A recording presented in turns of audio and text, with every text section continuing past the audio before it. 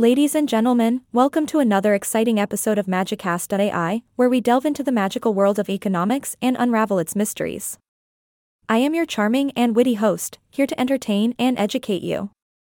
So grab a cup of your favorite beverage, sit back, and let's embark on this enlightening journey. Today, we'll be diving into the captivating concept of marginal utility. Now, I know what you're thinking: what on earth is marginal utility? Well, fear not, my dear listeners, for I am here to enlighten you. Marginal utility, my friends, is a fascinating concept that explores the additional satisfaction or benefit we gain from consuming or using one more unit of a particular good or service. Essentially, it delves into the question of how much value an extra piece of that delicious chocolate cake adds to our overall happiness or satisfaction. I must say, understanding the concept of marginal utility is like having a magical key that unlocks the hidden secrets of consumer behavior. It helps us understand why people are willing to pay more for the first slice of that heavenly cake than the second, or why we're more excited about purchasing that fancy gadget when it's new and shiny. Picture this: you're dying of thirst in the desert, and you stumble upon an oasis. Suddenly, you find a bottle of water. Oh, sweet relief. That first sip, my friends, is like a symphony playing in your mouth. It quenches your thirst like nothing else.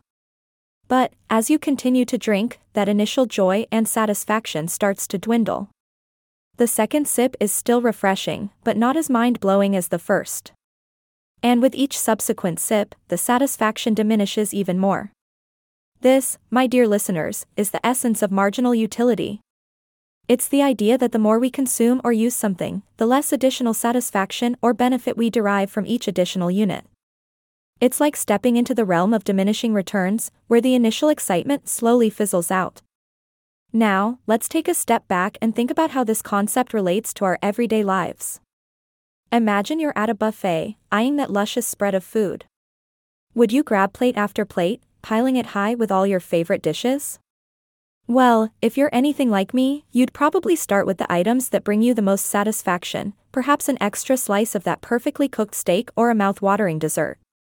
But as you go back for seconds, thirds, and beyond, the joy of eating each additional plate diminishes. You may even reach a point where you're stuffed and regretting your decision to keep going. Understanding marginal utility not only helps us comprehend our own consumption patterns, but also sheds light on the fundamental principles guiding economic decision-making. It plays a crucial role in shaping supply and demand, pricing strategies, and consumer preferences. This mystical concept enables companies and economists to analyze how the allocation of resources can create maximum satisfaction for individuals and society as a whole. So, my dear listeners, the next time you're indulging in your favorite treat or considering that impulsive purchase, pause for a moment and ponder the concept of marginal utility. Remember, it's not just about quantity but the quality of satisfaction that truly matters. And with that, we've reached the end of this enchanting podcast episode.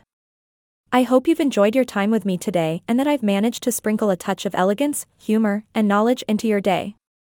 Until next time, this is your charming host signing off.